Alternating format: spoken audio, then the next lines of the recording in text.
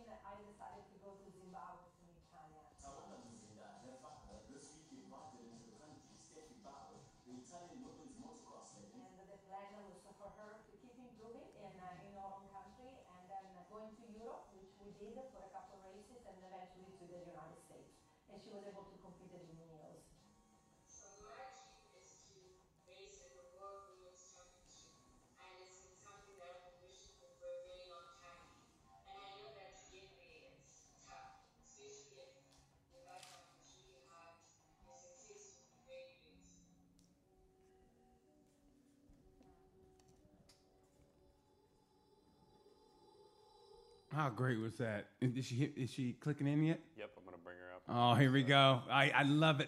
Show me that. That's my favorite part. Show me when they click in. Oh, I love this part. This is my baby coming on. Can I just say I love this woman? I love this woman. Here she is right here. Oh, here we go. Here comes my baby, Steffi. Here comes my baby. There she is. There she is. Hey, Steffi. Hey, How are you? doing great. How are you? Oh my God, I'm so glad. Thank you for being on my show. Oh, yes. I told my producer's 19 years old. He knows a lot of things, but he didn't know racing.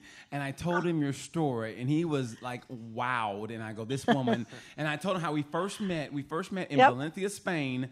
Your beautiful sister said, hey, my sister's coming, and she introduced us, and I don't know what it was, and I don't want your wife to get mad at me, but I was just like, we talked, and I was like, oh my God, and I could not stay away from you. And I said, I'm going out to watch the race. You want to come? You go, yeah. And you had this bad limp. And I was like, you okay? And you told me your story. And we were inseparable that weekend. And That's true. I was looking so forward to see every day. I was like, all right, I get to see Steffi. We get to see racing. And it was the weirdest thing. It was like you were kind of like my girlfriend for that weekend. We had a great time. And so when I asked you to be on the show, and what happened, what inspired that was I interviewed Franco. And I like Franco's because he was the only man of color in the MotoGP paddock, and he kneeled. Yes. And I was like, wow. And I saw your comment underneath his picture. You go, I'm proud of you. And I go, bam. That's why I said I gotta interview you. So Yes.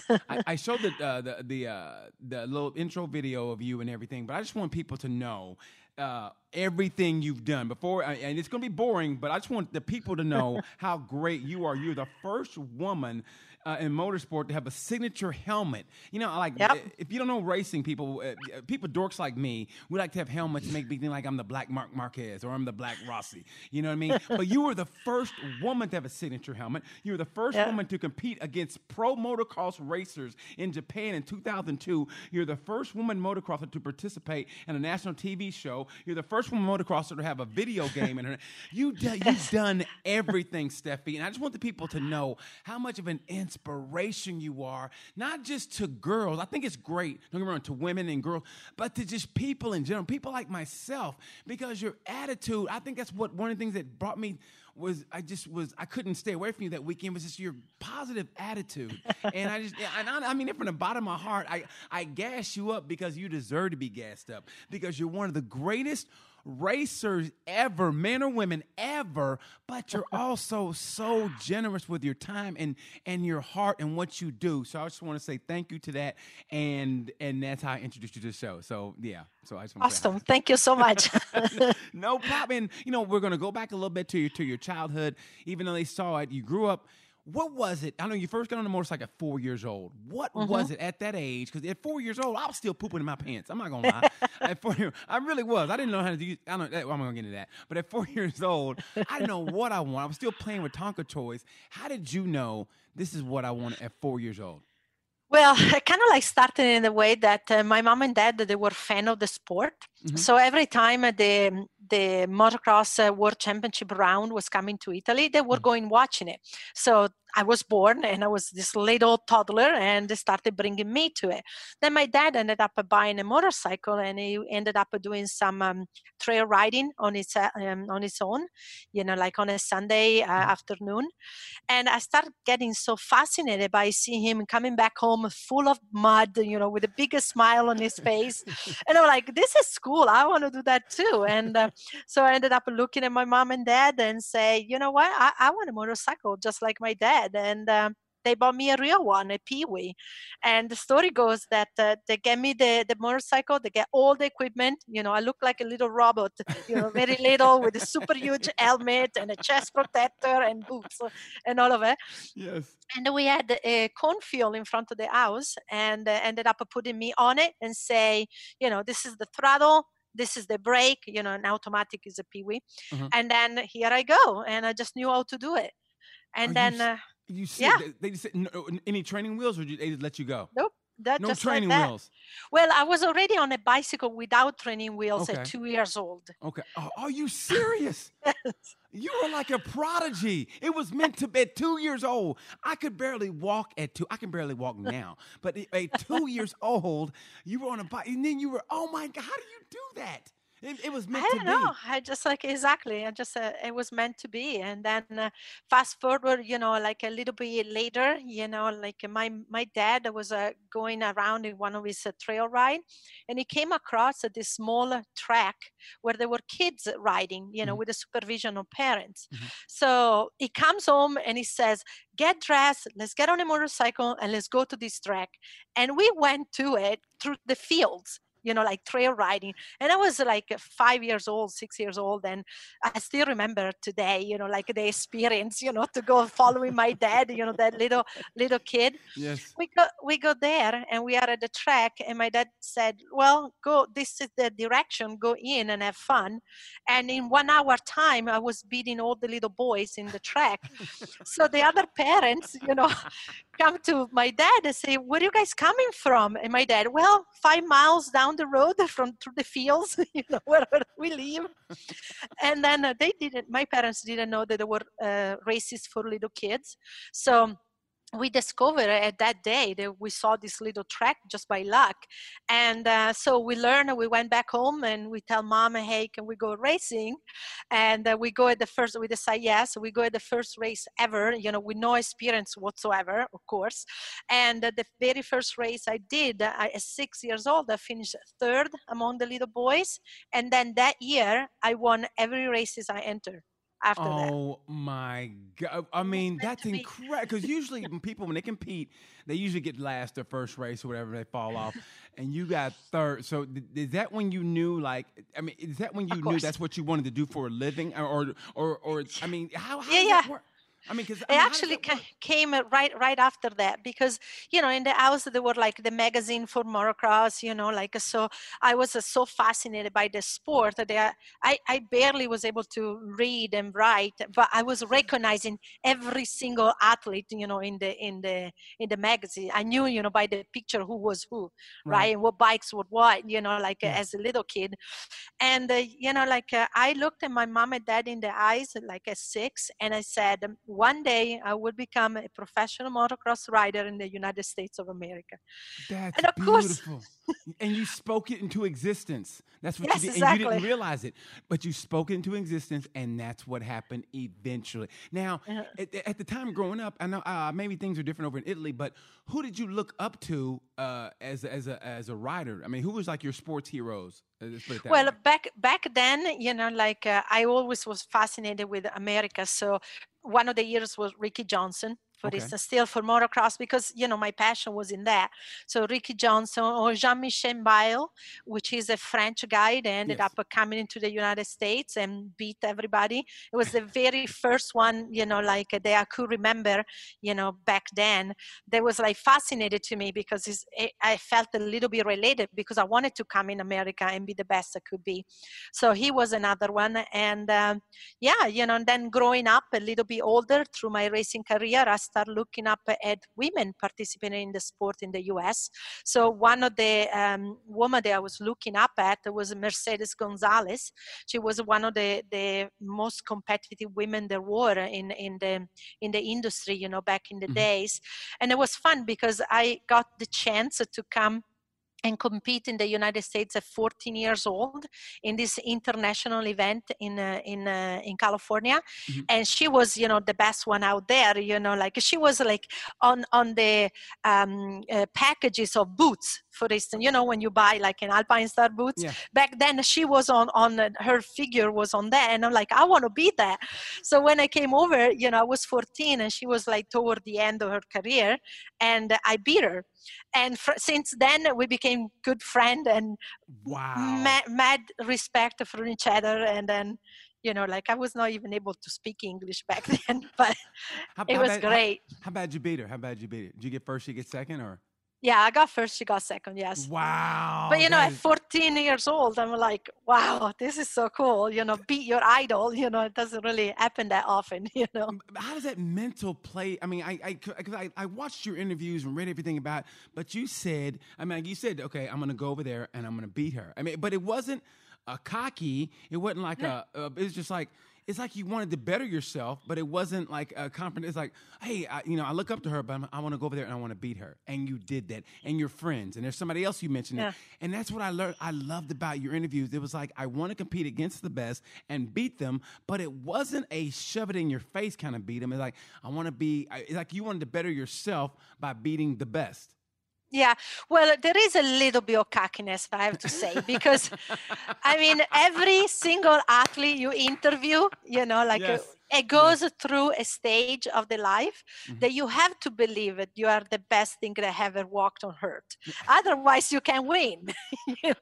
It just comes with the territory. But as soon as you grow, as a person, as an individual, then you learn that is important, when you're racing, but it's also much more important to create this very meaningful relationship that lasts a lifelong.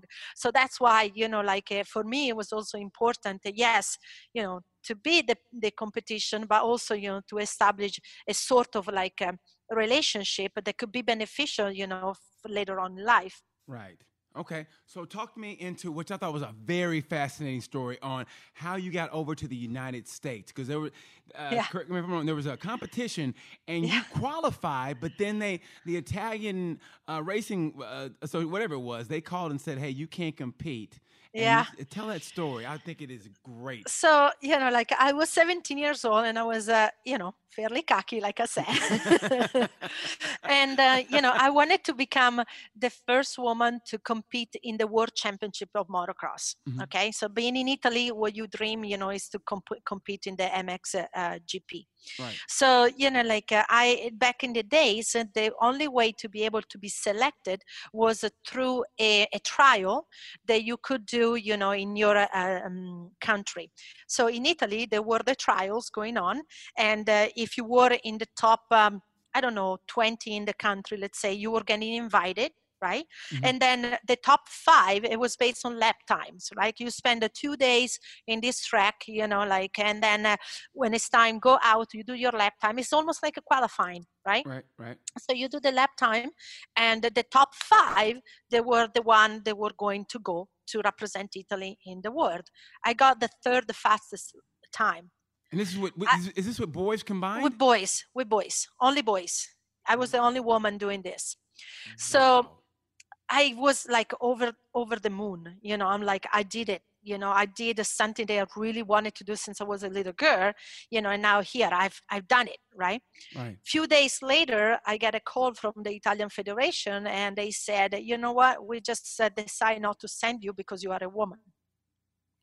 Wow. Did that, was that like a kick in the gut? It was, but because of how I am, I'm a person that if there is a mountain, I find a way to go around it, on the top, underneath, whatever it is, I'll find a way. Yes. So I decided to say, you know what, it's okay. You don't want this, you lose on this, because I bring Italy as the first country to have a woman representing a country in the World Championship in the history of the sport, and I'll go to America. So I ended up coming here in the United States, really like an immigrant, like with my gear bag, with my gear bag, not speaking a word, of English, wow. And coming here. And in the US, it was working a little bit different to be able to get the professional license. It was based on points. So that was the year 1999. And I needed to compete in all national events to be able to gain enough points to ask the AMA to give me the professional license. And I just did that. So the AMA did not discriminate. So they ended up giving me the license. And in 2000, I competed in Supercross. I did an I'm Supercross, and it was one of the best things I ever done in my life. Did you qualify for the main? No, I didn't make it into the main event, unfortunately. How close did you come? How close did you come? How close? I made it through. I didn't make the night program even, at that first event. Yeah. The only time that I was able to get closer to making the night program was actually in Daytona. And for me, it was like a a dream come true, but it was very difficult and very hard because as a woman coming into the sport, I had not the same support that most of the guys do, right? Right. And plus, it was something new to me. I've done motocross my entire life. Supercross is a totally different animal. I remember that when I walked into Anaheim Stadium and I walked the track that morning, I said, today I'm going to die. Why was that? Why? Well,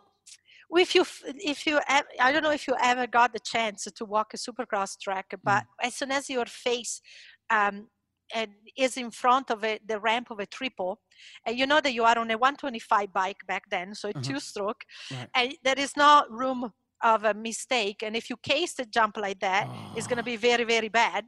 So that was my reaction. I have not done anything like that before, so I'm just coming in and like, oh my okay, God. So it was trial by fire is basically what it was. Indeed. Now, were you scared? I mean, were you scared, or were you like, okay, here we go, we're in this thing? Well, more like, here we go. You know, like you cannot really be scared. If you are an athlete, if you let yourself be scared, you should stop racing. Yeah. Because it's such a dangerous sport. Yes. You know, you follow MotoGP a lot, you know, like, and we know what happened, you know, in the last few events. You know, like if you let fear come into your brain, you're done. Yes. So, you know, like you just have to say, I'll see the situation, say, okay, I know I'm capable of it. Like, let's just do it, you know. Wow. Now explain the difference, whatever, when you were over here between, let's say, between men and women racing wise, because I've had this discussion also with and this road racing, but what's the difference between men and women? Because I in some sports I understand the physicalness, like in football, where like, you know, it'd be hard to be a linebacker in the NFL if you're a woman, but like when it comes to racing, what is that difference between men and women that maybe the women are? I can't say just as good because you are just as good, but explain the difference basically. So there are, of course, a different type of racing. So if we stick with motorcycle racing, you know, you have the motocross and supercross, and then you have the road racing environment, okay? Right. So there are differences there. So for motocross is way more physical than any other sport, okay? So at that particular level, you know, the top woman in the world, super trained, you know, with the best equipment there is, will never be able to be like a Ken Roczen or an Eli Tomac. And why is it? Because it's so physical. Because the physical. There is a tons of study that has been done. It's the same reason why you don't have a woman be in a football team, in one of the major football teams, because the physical strength that is necessary to perform at the top level is just not there. You know, we are built different. That's why, you know, there are women, there are men, you know. So we are just physically built different. You can get to the top level, like I was able to, by using other qualities, you know, like for instance, women tend to be much more balanced, you know, on the mic. We tend to use more the leverage point to our favor because we cannot use the pure strength, right?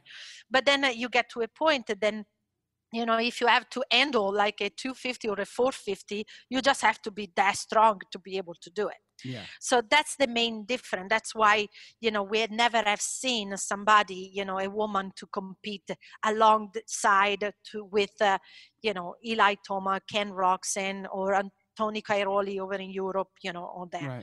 In MotoGP, I have raced street bike racing, road racing in the past, you know, when I was living in Italy. So I had that physical experience. It's a different animal, in my opinion. Like road racing, I think it's possible for a woman to be at the top level. The difficulty right there is the industry as a whole. I think the industry being very white male dominated doesn't open up the doors to invest in somebody that has the talent that can be alongside Marquez or Vinales or, you know, you name it. But I think physically it is possible. And there is Anna Carrasco that she's proven it.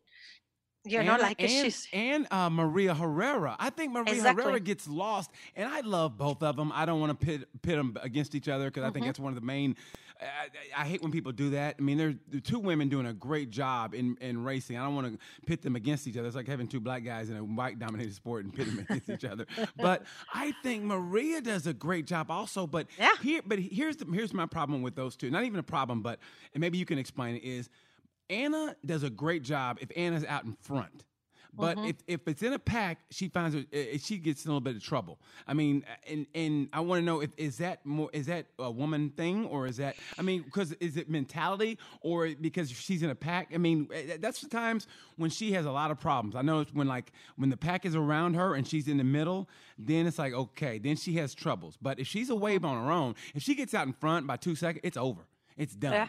And Maria is on a bigger bike, and I kind of admire Maria in a different way, a little bit more, because she's in a super sport, and that's a knockdown drag out. That's a barroom brawl. So I give Maria credit, but we've always, and everybody's talked about, when it comes to training, I think Bautista's talked about this, where Maria is just as good as anybody else when it comes to training and flat tracking and motocross. But for some reason, when they get, and maybe it's the bike, they don't know the bike enough, but when they get to racing, it's something different. And why come she's not at the top 10 or finishing in the top 5? Why is that, do you think?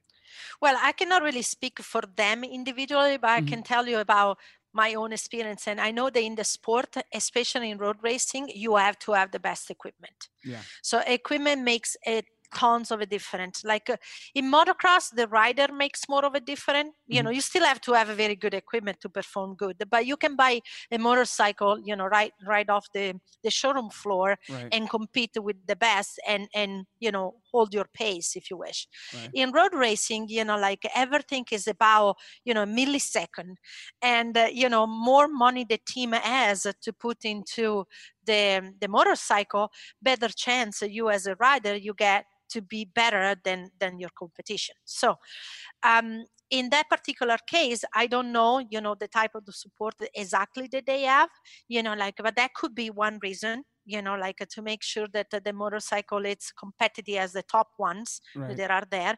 And then, you know, like their motocross, motorcycle, road racing, it's a mental sport. You have to be strong mentally to be able to succeed, right? So you have a lot of pressure, you know, and there is a lot of things behind the scene that a lot of people don't see, you know, contract times, you know, like you might have to even use a particular type of equipment that you don't want to use, but because the team is contracted to use that, you have to, you know, you have to. So, you know, there is a lot of pieces of the puzzle that they have to fit perfectly together to be able to perform, you know, with the best of the best. So I don't have an answer for you why, you know, like Maria is not winning, you know, or why, you know, Anna, when she's in the pack, she feels a little bit more tentative. That's a question that you should ask them. But I can tell you, as a whole, there is a lot of different aspects that they have to fit properly to be able to be successful. So maybe they don't have all of the pieces of the puzzle. Okay. Now, for you, let's move on. Like, you've won everything, basically. I mean, you've won everything. Like I said, you were the first one to win every round of the WNA National Championship in '99. You were a 7-time national champion in Italy, 5-time U.S. national champion. Everything's going great. And then we move to 2005. And I remember when you told me the story, and because I noticed your limp first, and I think I asked you, and you told me. And I was like, wow. And then I told my producer, Wyatt, and he was like, I don't want to hear it. And I almost hate bringing it up, but I have to, just because I want to move, but I want to see how you dealt mentally. So take us back to that October that you're at Davy Millsap's farm in the United States, and you're training. It's off season. Yep. And tell us what happened. Was October 20, 2005. I remember the date. And yes, I was a Honda athlete, and we were there with the Honda team to do some testing. And there was this double jump. There was a very big jump. It was 150 feet double. And I just don't know why, but that particular lap, I came up short. So I don't know if it was my mistake. I don't know if I missed shift or there was a problem with the bike. I can't tell you. Matter of the fact that I was in the air, you know, and I see the landing and I said, I'm not going to make it. And I'm like, my first thought was actually, dang, I'm going to miss next week race. And the second thought was like, this is going to hurt. Oh my God. Really? Yes. So I crashed very hard, and I pretty much destroyed both of my ankles. And they wanted to amputate both of my legs. And But here's the thing about it. You went on for 10 years Yes. of them. You couldn't get a doctor to tell you basically what you wanted to hear.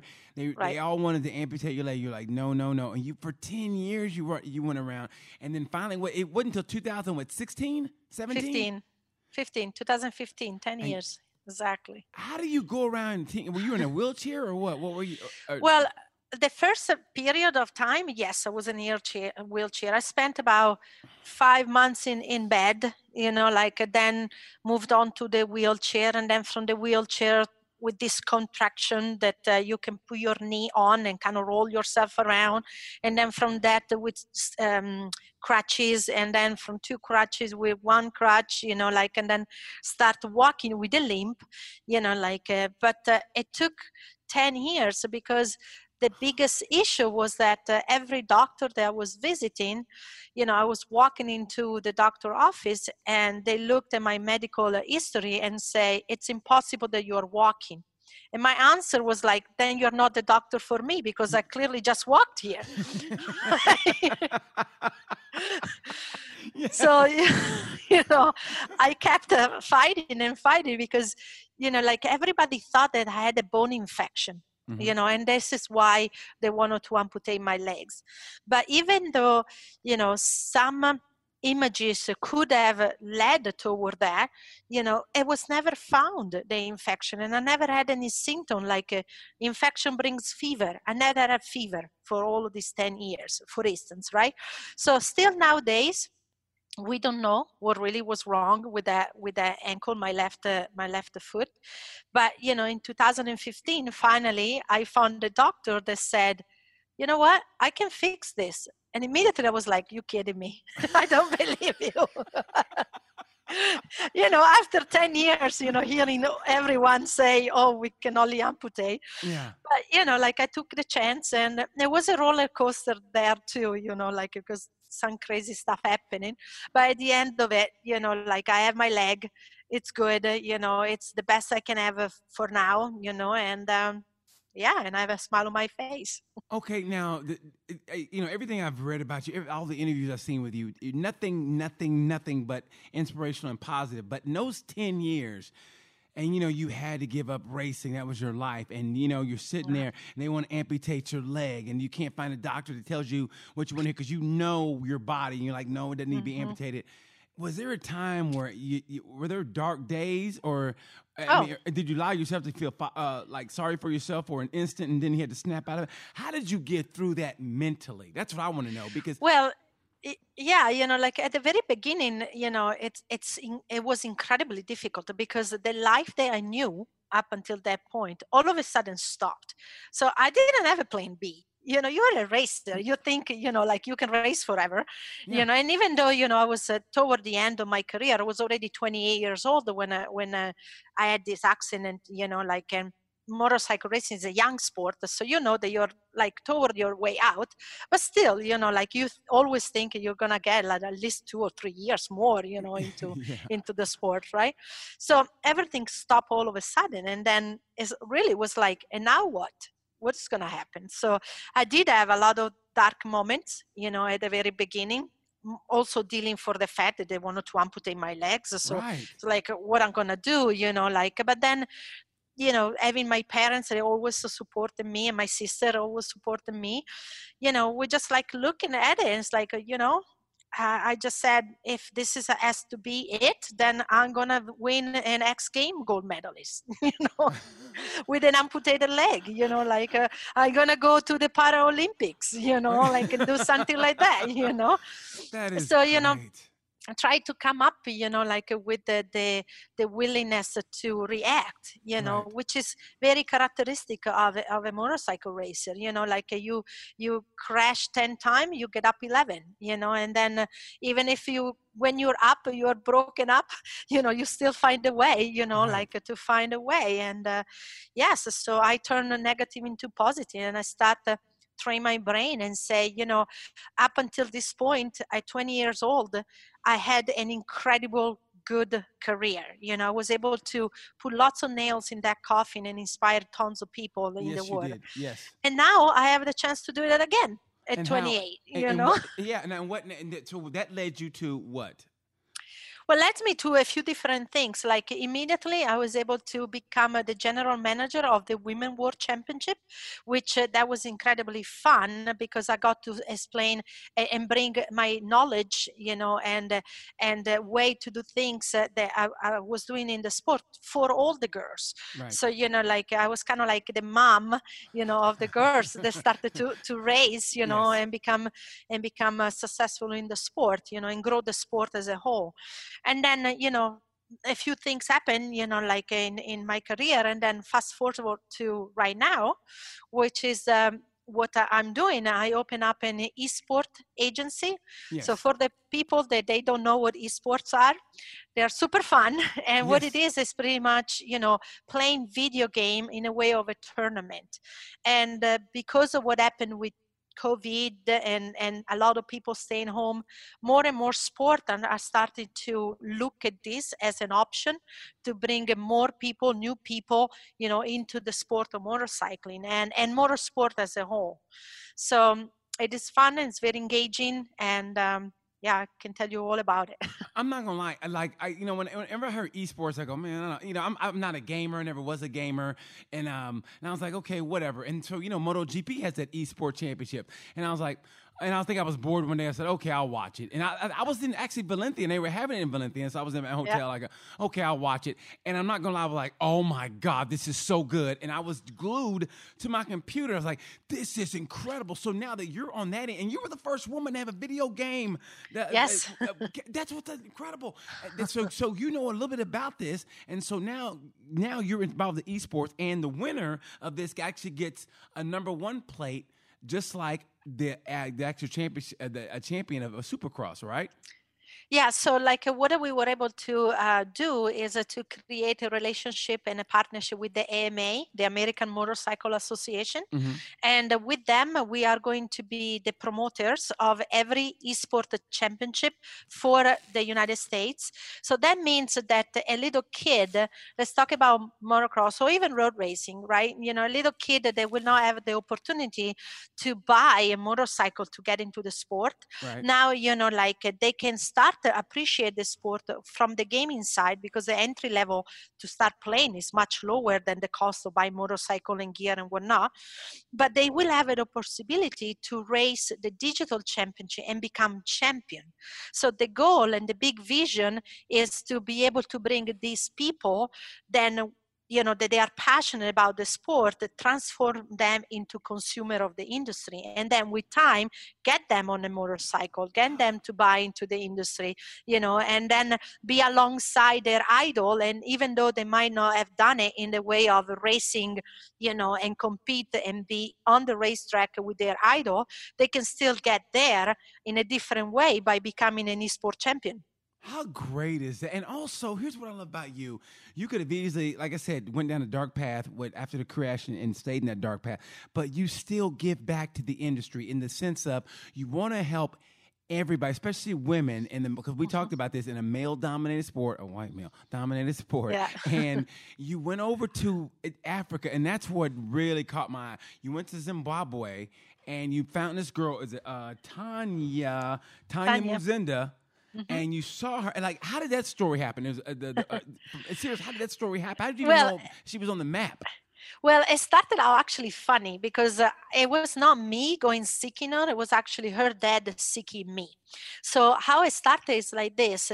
Tanya was 9 years old, and her story is very similar to what my life story was, which is her dad in rural Zimbabwe got a hold of a little motorcycle and put her on, and she had just a dress and flip-flops, which is no, you need to have a helmet and all of that. Yes. On. But she just knew how to do it. She knew how to ride a motorcycle, and it was a KX65, right? So they ended up connecting with me. And to tell you the truth, at the very beginning, when I received this email, I thought it was a scam. Like I see a little girl from Zimbabwe, you know, that loves motocross and wants you to come to Zimbabwe. We pay for your way to come here. The country will pay for your way to come here. Please come. And I'm like, delete. Yeah. You know, it's like, this like is an a African scam. prince. Yeah, like Right, exactly. you're not gonna get me with this one. Nice try, African prince. So, you know, like then, you know, like they were actually persistent. So the third time was a charm. So I ended up replying. And that was one of the best things I ever done in my life, because I did go to Zimbabwe. I brought all the equipment with me because, you know, like I couldn't accept the fact that she was riding without a helmet and like with flip-flops. So brought all the equipment. We called the people in the industry and say, hey, this is a great opportunity. Let's help this little girl. KTM ended up sending her a bike, you know, like gear companies ended up sending a product to her. And fast forward that I was there and for 2 weeks, and we trained, and then we entered her first race, and her first race with the boys, she got third. Just like you. Oh my God. Did you feel a sense of just warmth? I mean, because it's almost a mirror to what you did. Exactly. And this is why, you know, like the relationship that I have with Tanya is so powerful, because, you know, she has this desire to take a sport, you know, which is a male-dominated sport. Right. She is from rural Africa, and her message is to show the world that if you work hard and you have a dream, you can achieve that. Yes. I've always said nobody can stop. I mean, the world is what it is, and, you know, all the negativity, yes, okay, that's there. But if you really want something, nothing, and I do mean nothing, can stop you. And that's why every guest I have on here, and I mean that, that's what I wanted them to show the people who are watching, is that, you know what, no matter what, like you said, when there's a mountain in front of you, you're going to find a way either through it, above it, around it, but you're going to get through that. Nothing can stop you when you really want something, and you got to want it. And you brought her over to Florida, right? She's in Florida now, right? Yes. So we were able to get her to come to the U.S. So now she's here, and she's going to start the training here in the United States. But the part of that I think it's incredibly special is the fact that Tanya started to become an activist, you know, like because of the opportunities that the sport and the connection with me has given her. Now she is really, really pushing for education in Zimbabwe. That's so much beautiful. So that every time we get a financial support, Tanya spends some of those money to pay for schools for rural kids in Africa. Oh, that's beautiful. That's wonderful. It's amazing, you know. And how old is she? How old is she again? She is 15 right now. That's incredible. I love that. I mean, when you're that young, like I never had that wherewithal growing up to think outside of my box, but the fact that she wants to help other people at that young of an age, that and it's almost an inspiration to you, because you're the one that granted her the opportunity to be able to do that. Yes, indeed. So it's got to make you feel good inside.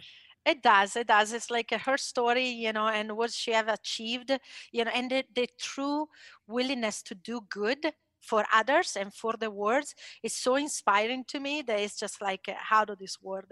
I love what she does. And like I said, I'm a mentor to her, and I love it. I love the fact that we are using motorcycle as a tool, you know, like to spread this message around the world. And also, not just telling you, but also you went to Iran and helped an Iranian motocross. Like, how do you do that? And I think that's almost is just as inspiring, because she had to get permission from her husband. It's a whole different ballgame over there. And she has to race in a Punjabi, is it, or whatever? Yeah, hijab is called. Hijab, she has to race in that. So, like, what problem did you confront when you went to Iran? Because that's a whole different culture. And you don't know. Well, I didn't go to Iran this time. Okay. I didn't feel comfortable to go there. I mean, being a very strong woman and a gay woman, going to Iran, maybe I'll see that one out. Yeah. But I got Noura to come here, you know, to the US. Yes. And her story was like this. She has been so passionate about motorcycle racing and motocross in general that her dream was to be able to teach other women in Iran to how to race motocross. Okay, so she came over and she took a class with me, and we became immediate friend, and she learned how to teach others, right? And when she was here, the crazy stuff was this, because we were creating quite a bit of attention, being a female from Iran, like they want to kind of like go against the culture there, Right. and do so. In Iran, women cannot even drive a car. So let alone, ride a motorcycle and teach other women to do that, right? Yes. Wow. So that's the level over there. So, her wanted to do this, I generated a lot of attention around her that we got media to start talking about. So this went back to Iran. And when she was here, she got an email and saying that if you come back home and you continue to do what you're doing, we're going to stone you. Oh my At that God. level. So I'm like, hold on a second here. So I pick up the phone, I called CNN and say, I have a story for you. And they came over, they ran the whole story and then turned the thinking positive, meaning like because we create so much mainstream attention, then the governor of Iran came back and brought to Noura and say, okay, we're not going to stone you anymore if you come back. But, like you can do this in only a specific area and only during these times. But that was already a win. Right. Wow. So and then from that, she became an activist as well, how to, and that's all because of you. But now it's all because, I mean, you kind of brush it off, but it's the truth. You are kind of like the cornerstone of all this comes back to you. And it really does. I mean, from what Tanya's doing and what Nora's, that comes back to you because you give them the strength. And it's like when I was watching and trying to get ready for this interview with you, I said, I knew a little bit about it, and I just was watching. And the more I dug, I go, oh my God, I love this woman for what you do. Like I was watching your videos and I go, I want to ride motorcycles with you. I want you to teach me to ride motorcycles. I want to ride. I really do. I want to ride with you. You'll probably smoke me. I don't care. I want us to hit some trails. I want us to have fun.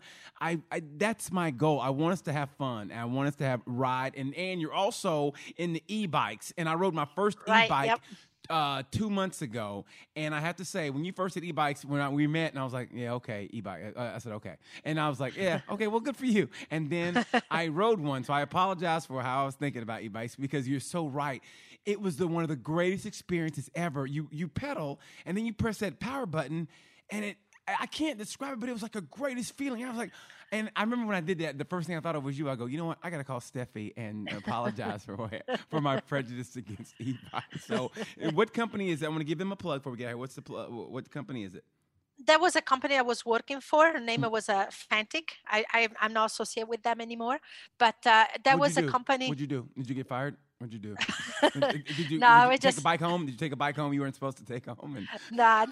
It's all good. It's all good. We just like that diverse way of seeing things, and that's how business goes sometimes. But but e-bike as a whole, I think it's a good way to start again to get more people on two wheels. Yes, right. And I'm a very big supportive of doing things for the climate. In the environment, and I do believe especially in metropolitan area, e-bike can be a different way of transportation, and it really empowers people that like they will probably not even pick up a bicycle, if they didn't have that little bit extra power. And it is a little bit, but it's not like out of this world. You just feel like, how I like to describe it is just like you feel like a teenager again. Yes, don't you? I can't. The same thing. I can't describe, but it was one of the greatest feelings. I go, you know what? I owe her an apology when I started riding. And being the leader that you are, have you ever thought about doing anything political? I mean, if you're running for office? Because, I mean, it's hard to describe here on this interview, but when you meet you, there's something about you that makes you go, you know what? Yeah, I can do it. Yeah. I mean, when he talk to you and you've been around you for a little bit, you just feel like you could make me move walls. I mean, honestly. And so I was thinking, and you made those two women from other countries, and they have a whole different set of rules over there. One woman's about to get stoned because of you, and she's still doing. So you have a leadership quality and you're the greatest story. You're the story of America. And you came over here, spoke very little English.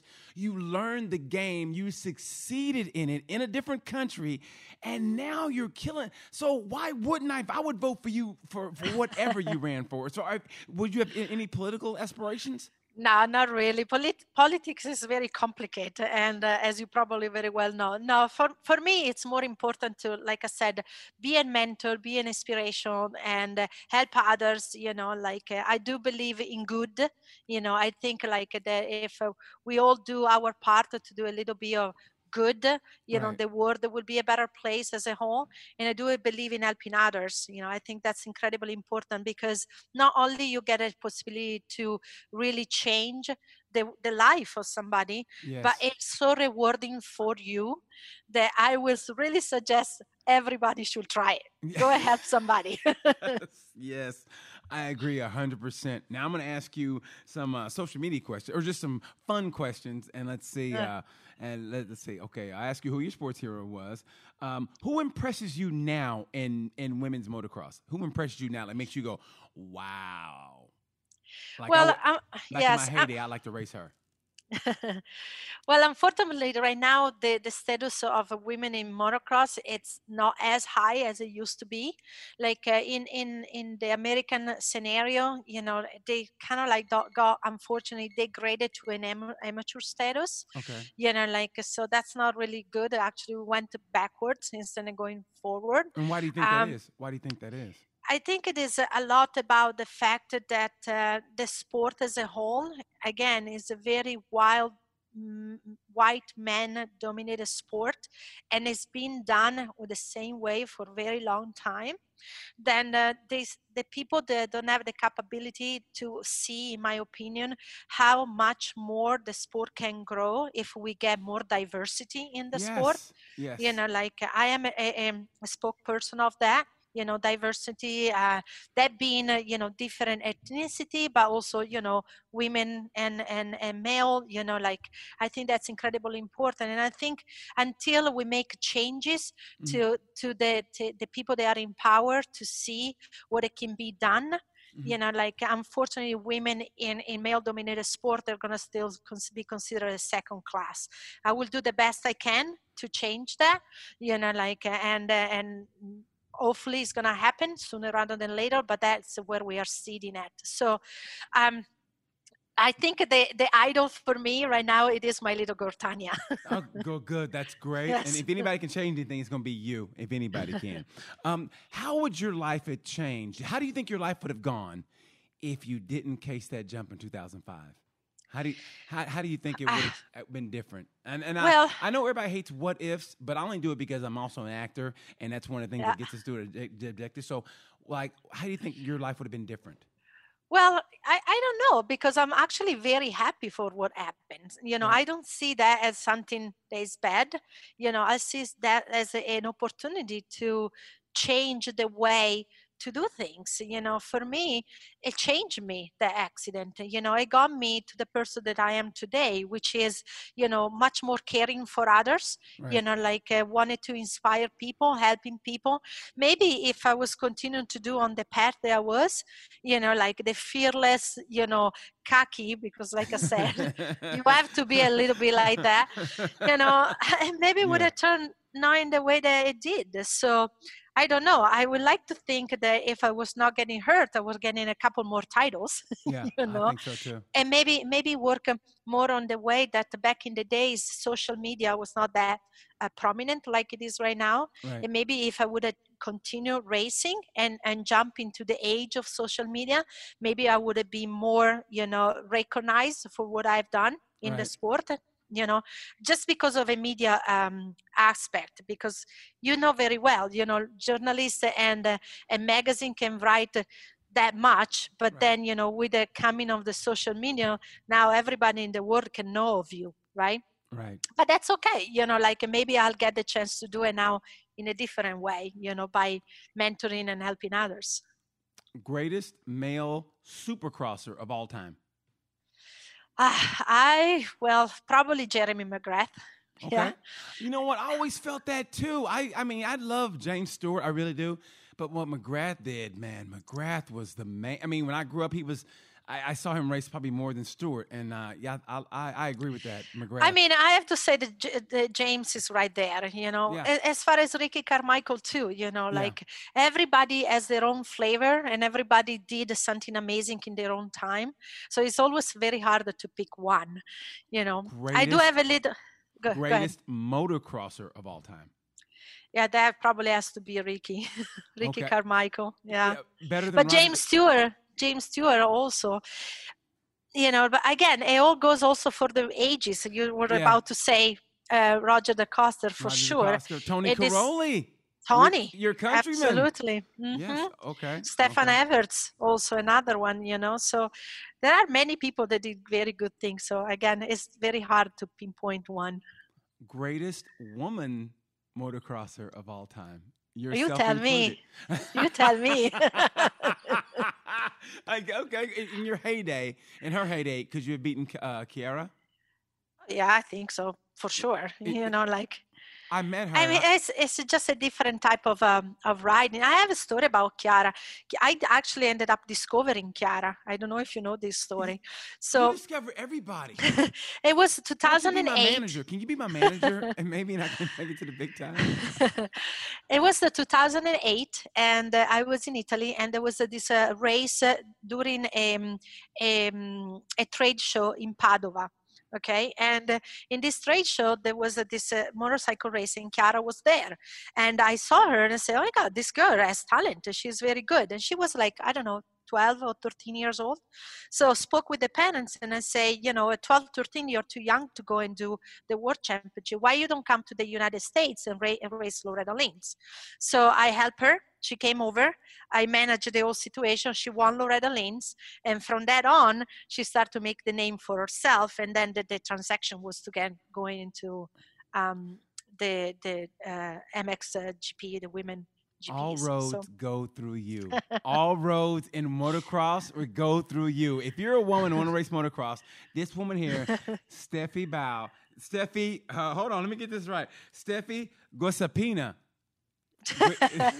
Yes. That's your middle name, Steffi. My middle name. Yeah. My middle name. No, yes. I hit your sister. I hit your beautiful sister up this morning. I said, "There's something I gotta tell me something." She goes, "Okay." She hates her middle name, so call her middle name. That's why I had to wait to the end of the interview to do it because I didn't want to get you in a bad mood. So no, it's all good. For the interview. But my God, Steph, honestly, I could literally talk to you all day, and I think I've done it before. We've done it before. Yeah, we did. When we were in Valencia, and I never got tired. It was one of the greatest experiences talking to you, and to have the pleasure to talk to you, to get the world to know you now. And and at this time, in just the world, especially America, I think this story needs to be told because, like you said, it was before social media.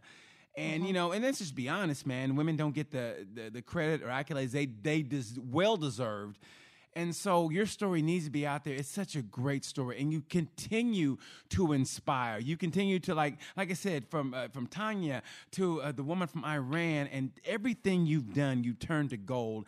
And you turned that, like I said, your ankle's exploding. They wanted to amputate it, and you took that negative, turned it to a positive when you could have went down a negative path. And I just thank you so much for allowing me the time to seriously get your story out to the world. To my producer, Wyatt, who's 19. He plays basketball. He didn't know anything about you. And I told him, he was like, wow. So hopefully he'll get a motorcycle, and you can teach him. And you never know. He might be a motocross racer. You never know. So, man, thank you so much, Steph. Anything else you want to plug before we get out of here? Anything else? Any company? Yeah, I would like to say, if anybody wanted to learn a little bit more, how esports are getting involved into motorcycle racing, you should follow our website. There is Init Esports.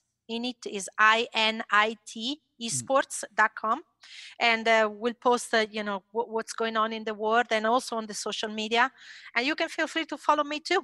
All my social media are at Steffi Bow, so it's super easy to find me. That's right. And honestly, you will not be disappointed. She continues to inspire and inspire me, and I'm being dead serious. Now I literally want to put on a motocross outfit now, and I want to go and I just want to go up a mountain right now. I really do. So thank you again, Steffi, so much for taking your time out. And I appreciate it. I really do. Thank you so much. I really appreciate it too, BT, and it's always a pleasure talking to you. And I'm sure next time I'll see you in person, we're gonna spend the whole day together. Please do. If you come through, I know you're in Maine right now. Are you driving or flying? Driving. It's just like for the time being, I'm just here. If you drive through Indianapolis, stop through, and I will let you take me out to eat and pay for it. So please. Right on. Sounds good. I look forward to it. Thank you so much, Stephanie. Go be with Thank your you wife. so much. Have a great day. Thank you so much. Thank you, everybody, for watching Tales from the Gemini. I hope you enjoyed this episode. I enjoyed it thoroughly. My friend Steffi Bao. Like I said, if you want to ride, know somebody wants to ride. You don't have to be a woman, a man, woman, whatever. She continues to inspire anybody on this earth. So be better to everybody. Thank you so much. Like we say around this time, peace.